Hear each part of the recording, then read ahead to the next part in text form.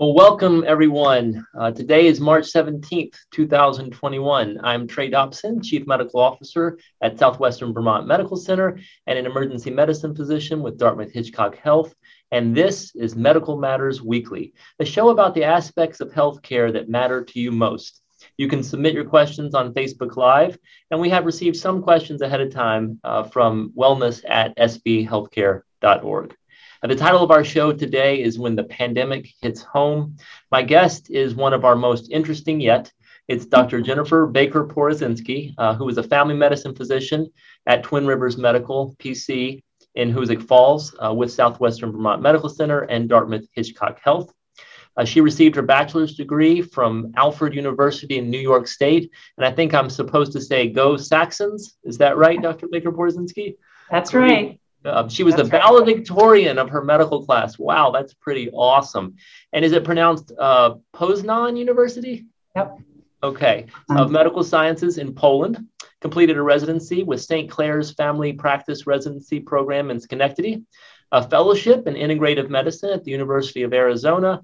And she is dual certified by the American Board of Family Medicine and National Certification Commission for acupuncture and oriental medicine. What have you not done, Dr. Baker-Porozinski? That's awesome. So welcome.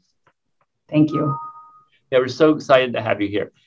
So tell us a little bit just about where you grew up. I'm from Bucks County, Pennsylvania, which is kind of a suburb of Philadelphia, in an area where farming communities and farms that have been in families for generations started to sell for developing plots. So it quickly became kind of more of a suburban area. But when I first moved there, it was kind of like a farm area. I grew up with three sisters in a noisy household. My mom was an RN, which served for me as an ideal model for caregiving. And my dad was a business executive, which is where I got my work ethic and hopefully some of his writing skills. So it was a pretty busy household. That's great. And do you go back there frequently? Yeah, one of my sisters still lives in that area. So I do get to visit. I don't know about frequently and certainly not during the pandemic, but sure, maybe once a year I get back. And then, so I am supposed to also ask this from some research done by Ashley, who sets up this program, but she says that there is something called Hot Dog Day at Alfred University. Can you explain that? Hot Dog Day is a super fancy term for family weekend or week, as the sometimes celebration goes on and on. It was started the year I was born, so it's almost 50 years old. And it was initially, and still is, I believe, they raise money for charities, local charities. Hot Dog Day, actually, it's kind of interesting that you bring it up because it was sort of special in that was the weekend that my parents met Paul, my future husband. And they met him wearing huge goggles as he joined us for the Mud Olympics team. Oh, wow. It was quite messy and fun. So I don't actually remember eating hot dogs, but we probably did. Yeah. And do you have them on your anniversary now? That's great. So, so back to your training a little bit, you've had a very different medical school experience, I think, than most of your colleagues, or maybe not. But can you just share a little bit about your experience in Poland? Well, I'm sure it was probably pretty different. My husband was born in Poland, and that was part of the reason I went there, although the story, how I got there, is pretty long, but it was an amazing adventure. My school was the first English language program in Poland, so it was very small. There was about a dozen of us, and my medical school ID number is 0001, so that gives you an idea. It was kind of challenging for the medical school because in Poland, school is 6 years. So they had to figure out how to jam it into a 4-year program.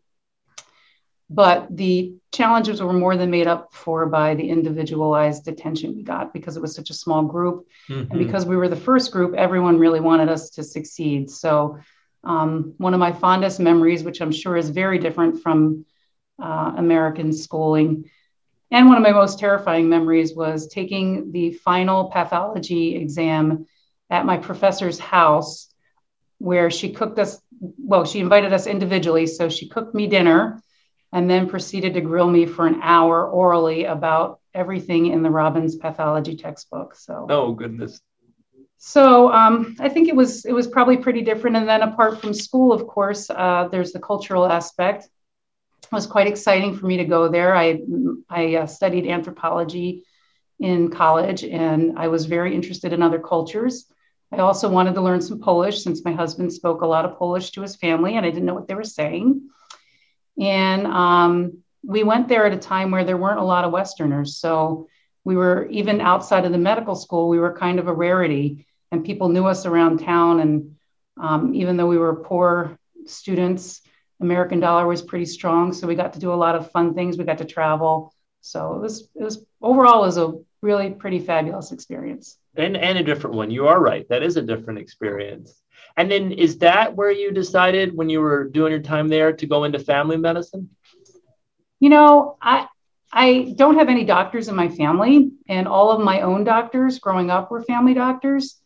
So I really thought that being a doctor meant taking care of everybody. I didn't really actually know that there were other things. I mean, I knew there were specialties and stuff. But when I started training, I really loved pediatrics, but I didn't think I would be able to handle taking care of really sick kids. And I loved delivering babies, but then I wanted to take care of the newborns. Mm-hmm. And then throughout my training, and even now in family medicine, there's such a variety of things that you can do that make every day kind of interesting. So I go to the nursing home and I see elderly people. I do home visits occasionally, not so much during the pandemic, but when people are really ill. I love taking care of mothers, young mothers who are trying to balance family and home, and even middle-aged men who don't want to come to the doctor's office. I like trying to make them feel comfortable. I like being the school physician. I was a school physician when my kids were all in school. So when I found a kid that was in their grade, I'd ask who their teacher was and have them pass secret little notes to my kids in school. So I get to do a lot of different things. And I think that's what I really like about family medicine. Also, I always wanted to be a mom, probably as much, maybe more than I wanted to be a doctor. And family medicine seemed to be a field of medicine that appreciates and kind of accepts that people have families. Right. And I did get started right away having a family. I had my first son in medical school, and my second one in residency, and my third one right after I got out of school. So by the time I was done my family medicine practice, specialization never even occurred to me because I just had a pretty busy and full life. Right. Well, I think, and I agree with you, I think that most people who are not in healthcare, when they think of, if you said, what does a doctor do? They immediately think of family medicine, or perhaps an internist and pediatrician. And for all those quintessential reasons that you mentioned. But then you got interested in integrative medicine. So can you just explain what that is for our audience and perhaps for me as well? Yeah. So because I was busy with a full-time job and 3 little kids at home, I found that I was kind of stressed. So I started looking for ways to help myself with stress. And I also injured my knee playing soccer, and I couldn't get it to straighten right. So I started to get into yoga to try to fix my knee, which turned out becoming certified as a yoga instructor. And then I got into meditation, and I started exercising more, and I started to feel better. And I thought, wow, if I could feel better doing some pretty simple things, I'm pretty sure my patients would feel better too. The other thing is that many of my patients were already using alternative type treatments, and I wanted them to feel comfortable telling me that they were.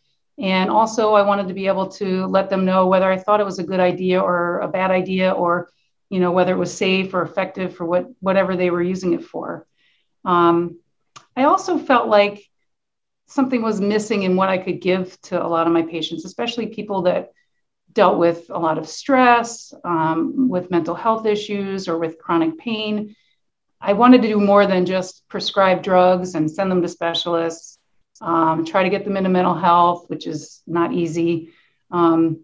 So I started looking for maybe an alternative approach. And I guess that's how I stumbled into integrative medicine. And what integrative medicine is it's a combination of conventional medicine, which is what you do and what I do most of the time, and alternative medicine, which is, looking at things that can help that are maybe that are safe and effective, that you can use in combination with your conventional treatment. So, for example, with nausea, acupuncture has been used and been studied to be effective for people who are receiving chemotherapy. So that's integrative medicine. You're using chemotherapy and acupuncture. And then we use ginger, or recommend ginger for pregnant people who are nauseous, and people who use those C-bands when they travel because they get car sickness. That's really pushing on the acupuncture point for nausea. So I think a lot of people use some complementary medicine and don't even realize that they're doing it. Right. That's great. And so in your practice, you said you mostly are practicing conventional, but I imagine that you don't see a patient and say, oh, I'm going to do integrative medicine on you. I'm certain that the word integrative means that you're doing the same thing for all patients and maybe some ratio, depending on what their issue is. Yeah, I would say it's mostly conventional medicine, and where integrative medicine, my training helped, is to give me a broader perspective of treating patients. So integrative medicine believes a lot in prevention and in using more natural, less expensive, less invasive treatments. So it's holistic in that it talks about treating the mind, body, and spirit. And spirit was something I never heard of treating in my conventional training. So basically, it's trying to consider the whole story when a patient comes in. So, for example, if somebody comes in with a headache, not a headache, with, let's say, insomnia. Mm-hmm. I can give them a drug to help them sleep, but usually insomnia is a symptom of something else. They're stressed, they're abusing substances, and so treating the underlying stress through, exercise and meditation and, more basic things is probably more effective and better in the long run than just giving them a pill to help them sleep. Well, so in your practice then, what you set yourself up well for, so what gives you then the most pleasure in your medical career? Are you running the practice like you envisioned? Yes and no. It's challenging, of course, for everybody because of the time aspect. But I think one part of integrative medicine that really brings out the joy in medicine for me is taking the time to hear the patient's story. So I really get a lot of joy hearing, what a person is like outside of the office. And I actually am writing a memoir, which includes a lot of patient stories in it because they're probably my best teacher. The other thing I like, of course, about medicine, and I think all doctors do, is the satisfaction of helping people, whether it's prescribing a drug for their diabetes so that hopefully they live longer or have a better life, or hugging my lonely older patients, or crying with somebody who's grieving. I get a lot of satisfaction from being with my patients. I'm not sure I answered your question. No, that's great. And we just can't wait to have you back once your memoir is complete. It kind of reminds me of the David Lobsterkamp books that he's written about practicing in Maine as a family medicine physician. And I believe I said his last name correctly. But anyway, I look forward to that. And I look forward to having you back here, or at least sitting down and chatting with you on it. That's awesome. And inspirational at that. Well, one of the reasons that we had asked you to come on the show, besides learning your background and all the incredibly interesting things you're doing in your practice in our system, is this situation that happened with one of your family members who had a real personal brush with COVID-19. So I'm just going to kind of open it up and let you describe that, and say that you actually wrote about this and somewhat published your experience with your husband. Yeah. So Christmas week, my husband got a phone call from his father asking for his help. His mom was really ill with a fever and cough, and she had just gotten out of the hospital, and they couldn't get her down the stairs to go to the doctors to get tested and to get checked. So, of course, we went to help her. And Paul insisted that I stay in the parking lot because he knew I took care of a lot of people and he didn't want me to be exposed just in case. Although I think we were both a little bit in denial initially that was what was going on. He masked, he wore gloves, he tried to be careful. He helped her down to the car. And when she got down outside of the house, she hesitated when she was stepping over the curb. And I rushed over to help because she just looked so frail. Mm-hmm. Paul put his hand up and said, I got this. We're okay. And I was really glad that I was wearing sunglasses so she couldn't see that I was crying, because she looked so frail to me that I just knew when I saw her that she was really sick, and I worried she was positive and that she might not make it. So that was Christmas week. And then the day after Christmas, Paul started to feel a little sick and got tested. And the day after Christmas, both Paul and my son, my youngest son, Orion, tested positive. But he didn't have any symptoms. But Paul did. Yeah, Paul was really sick. Paul basically had every symptom that you could have.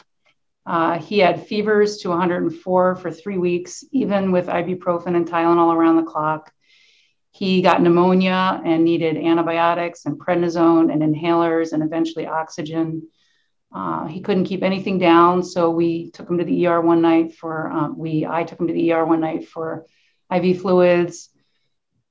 He was in bed for almost 3 weeks. He was very weak and tired. If you don't mind me asking, how old is your husband? How old is Paul? 53. So. And does he have, so he's young, does he have what we call comorbidities in medicine? No. Does he have other illnesses? No, he's basically healthy. We're very active. We do a lot of outdoor activities. He did not have any of the major comorbidities. No, right. So that's why it was so shocking. He actually was, and his mom did. He actually ended up being a lot sicker than his mom. And I think that's part of, I wouldn't call it a fallacy, because it is true that those that are older and have other illnesses do much worse with COVID-19. But what is a fallacy is that, therefore, the flip, if you're young and healthy, you won't have a problem.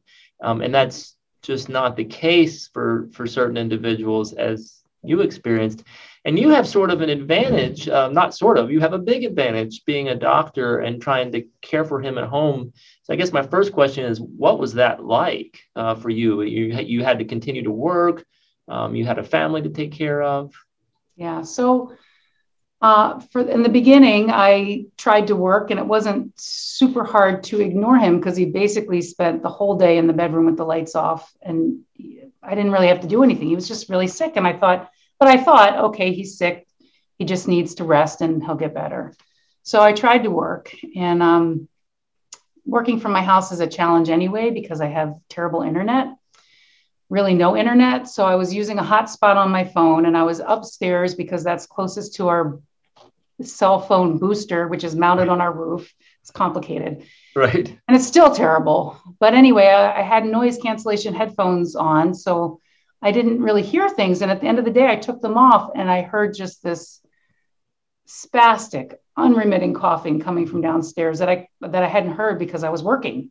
And I took off my headphones and I ran downstairs, and my husband looked horrible. He was just pale and weak and short of breath. And I was thinking, like, what am I doing? And it still didn't occur to me, like, not to work, actually, until I called my mother that night to just let her know how we were. And I burst into tears, and she was like, "What? You have to stop working." And I'm like, "Oh yeah, that's a really good idea." So it was partly because of my caregiving mother that I realized, like, I can't work and then check in on him, and I just need to be around. And plus, it was really complicated, his regimen. He took almost 40 pills a day between all those different antibiotics and ibuprofen and the Tylenol and the prednisone and, guaifenesin. And he just took so many drugs that I think therein lies some of the advantage of having, being a medical person. I actually made a spreadsheet because it was so complicated. Some things should be taken with food and some things shouldn't. And he couldn't remember what he took. So I just took over and would come in every hour and be like, okay, it's time for these 3. It's time for these 2. It's time for, I wanted to make sure he completed the antibiotic course. He didn't miss anything. So that was a benefit of being a doctor. And another benefit, of course, is I had a stethoscope. So I listened to his lungs, and I knew he had pneumonia. that I called his doctor and got him started on antibiotics. We had a blood pressure cuff. So I could and I had the knowledge to know when to panic and when to reassure, like, no, you're okay. I know you feel terrible, but you're going to be okay. I also had the advantage of great colleagues. My work was wonderful. I texted you a couple times. I texted Dr. George a few times.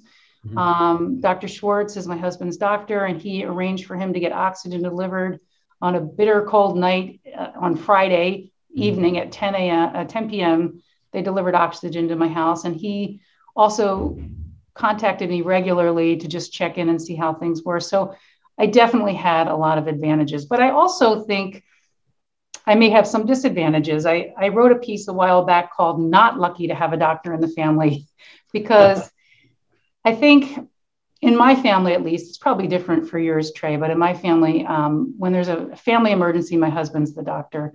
When my kids get sick or hurt, I will be on the floor crying and he will take over. And I think a lot of times you don't examine a family member. You don't ask the same questions necessarily. You don't think of the same differential diagnoses as you might do with a patient. So there are advantages and disadvantages. Right. We certainly, as physicians, cannot also be patients or family members. It just does not work. And most of us learn that really early. And just to reiterate what we started off this discussion pretty quickly, or got into it, is this notion that some people believe COVID-19 is really not that bad of a disease, or it only affects people that are at the end of life. And your example, the last time I saw your husband, he was out hiking to Little Pond, and certainly didn't look like anyone who needed any assistance from anything. So, and that's also what we see as our patients, what you see in your office, what I see in the emergency department. And we just really need the public to understand that the disease, right now, there's so much good news with vaccine and declining case numbers. But we have to continue all the mitigation until we can get that population vaccinated to a certain degree that we are safe, because it can happen today. I don't think people realize that. They, for some reason, either never believed it before, they think it's gone. And, your husband, unfortunately, was really ill. Now, the real question is, how is he doing today? So I feel very blessed that he is, I think, totally fine today. So I do know, though, that there are patients of mine who don't believe in the severity or who are worried about the vaccines. And I in those patients, I do bring him up as an example, but I'm lucky because he's not one of those people that has prolonged unremitting symptoms. He is fine, but I don't do it to scare people. Right. I also tell them my son also had it and had no symptoms. Sure. But protecting our community, our family, and you in my case, our patients, I mean, that's why we have to keep the mitigation efforts up. That's why we should get vaccinated. That's why we need to wear masks and keep the public the social distancing, because it really can happen to anyone. We were very careful and, we got sick. So even people without risk factors can get very ill. Absolutely. Actually, just to throw in another story, my son, who's 17, just told me about one of his friends who got COVID back in November. And even though he didn't have, his symptoms were pretty mild, he had a cough for a week or so. He's a competitive skier, this friend, and he can't competitively ski. He hasn't been able to ski on the team since he got COVID because he gets really winded fast, and it's related to the disease. And hopefully he's improving over time. And again, like you, it's a balance, not trying to scare people, just say, hey, this is real. Let's stick with what we've got. Let's get everyone vaccinated as much as possible. Do you, with your patients now, do you feel that this experience has given you a different perspective? I mean, I imagine it has. Yeah, it really has. When I have to call somebody to tell them they're positive, I am so much more aware of what that really means or what it could mean. And when I call people to reassure them when I'm on call over the weekend, and I've called people, I probably spend a lot more time on the phone than maybe I would have been, in the past, thinking, oh, they'll be fine. Sometimes they just need reassurance. People get really afraid when they hear it. And there are there are times when I tell people, you really need to go to the ER. You sound short of breath. This is not something to mess around with. So, yeah, I think it really has changed how I see patients in the office, but also how I talk to people on the phone, positive or negative. That's great. Well, turning towards a positive outlook then in this regard, we actually have over 75% of those that are 75 and older in the country are now vaccinated. We're approaching 2/3 of those that are 65 and above, which is incredible numbers, which are incredible numbers that we need to rejoice in and keep that momentum going to get the rest of the country vaccinated. If we can approach that 70%, there's all these different numbers, 70, 80, 95%, but we can go towards that goal of 70% of the country by the early summer as the CDC, our president and our governor of many states talk about, then we can drop a lot of the mitigation. But if we do it now, we risk some serious illness. So I'm just going to finish with, what are you most excited to do once mitigation measures like distancing and masks, when the restrictions are lifted? I think two things. I'm most excited to begin traveling again. I really miss my sisters. I really miss my parents. I usually go down to Florida to see them during spring break, which didn't happen this year. My husband and I have been working on our sailing certification. So I'm hoping we can sail to places, maybe even up to Montreal, and actually get out of the boat and see places. So I'm mostly excited about traveling and seeing friends and family. No, that's really exciting. I wish I'm going to come up with some good plans like that. That's awesome. All right. Well, thanks everyone for joining us today on Medical Matters Weekly. I'd like to once again thank our guest, Dr. Baker Porozinski from Twin Rivers Medical in Hoosick, as well as Mike Cutler from CAT TV, Ray Smith from Southwestern Vermont Healthcare, and Ashley Jowett also from Southwestern Vermont Healthcare. I'm Trey Dobson. Go out and find joy in everything you do, even in the face of adversity, and see you next week.